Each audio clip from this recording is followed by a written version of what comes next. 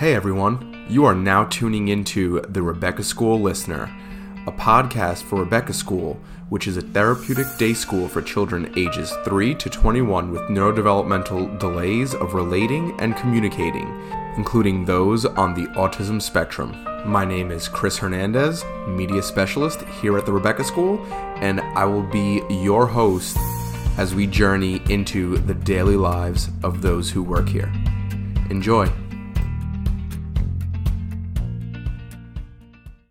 Today's episode is part of our Tina Talks segments, where our director, Tina McCourt, will discuss various things going on within the school.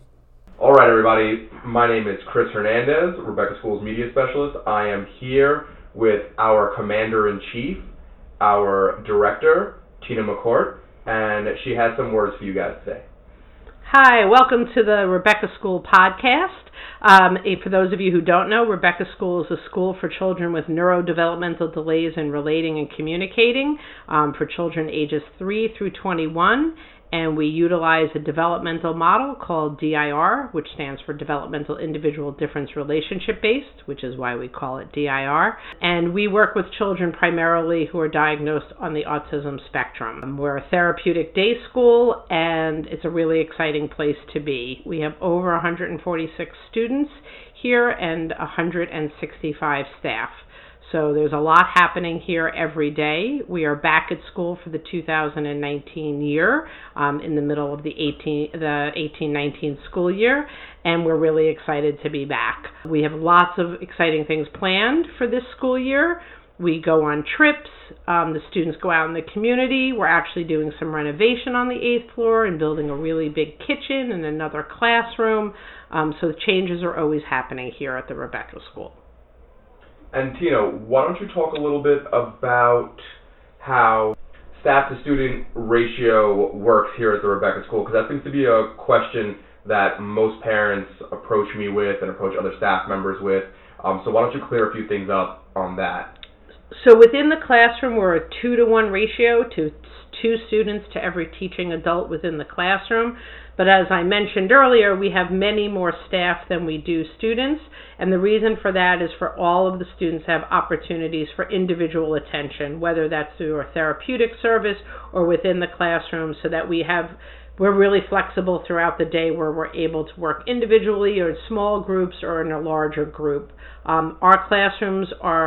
The majority of our classrooms are 8 or 9 or some 10 students, and the teaching adults would vary according to how many students are in the classroom. But every classroom has at least a head teacher and 3 teaching assistants.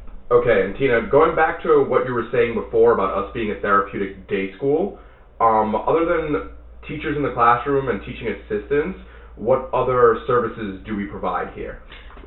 So we provide all of the related services of counseling, physical therapy, speech and language therapy, occupational therapy. So we have all of those therapists, and our counseling services are either by a psychologist, a social worker, or a music therapist, depending on what each child's individual needs are.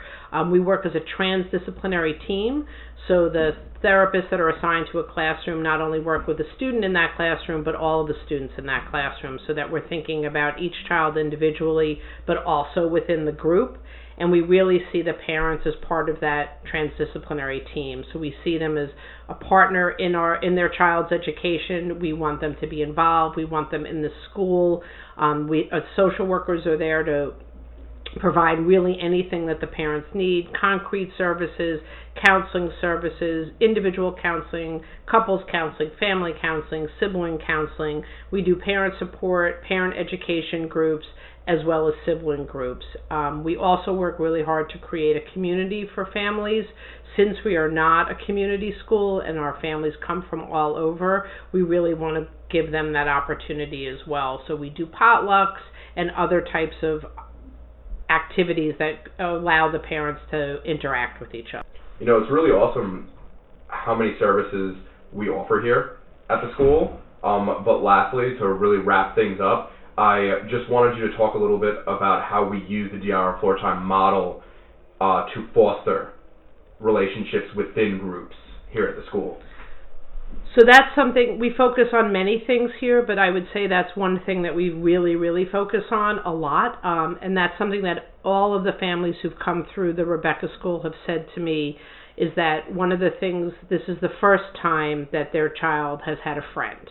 And that's really important to us, because adults can do, we'll do anything to have a child interact with us or react or respond to us. We'll say it slower, we'll do it differently, but student to student or child to child, it's not the same. So really that 2-to-1 ratio for us is really building those relationships. We see the adult as the facilitator between that relationship, between those two students, and then taking that into the group. So understanding where their developmental level is, what are they working on, where are their strengths, where are their limitations, and then when we bring that into the group, that adult's job is to make sure that that group is reacting and relating to each other, not just to the adults, but to the students within the group. So if a student is going to an activity, we're not just saying, okay, let's go, and moving them along. We say, okay, you got to ask somebody to go with you. You've got to bring someone with you, so that we really see that they can see that another student or another peer within their classroom or even within the school is a resource for them, and that there's really positive things that can come out of that relationship. Awesome. Thank you again, Tina, for coming by today. Thank you, Christopher. To star on our very first podcast episode. So there's a tradition that I want to start with the end of every episode, and that's giving the guest speaker floor time to talk about floor time. So tell us what's on your mind. Give us some knowledge. Let us know. Okay, so I would say what's always on my mind when I think about floor time is to really be in the moment. Don't think about where you're going later or where you're supposed to be, but be in the moment with that student and be sure that you're completely present with them, because then they can be completely present with you. Awesome. Thank you so much, Tina. Thank you, Christopher. Thank you, everyone, for listening, and you'll hear us again next time.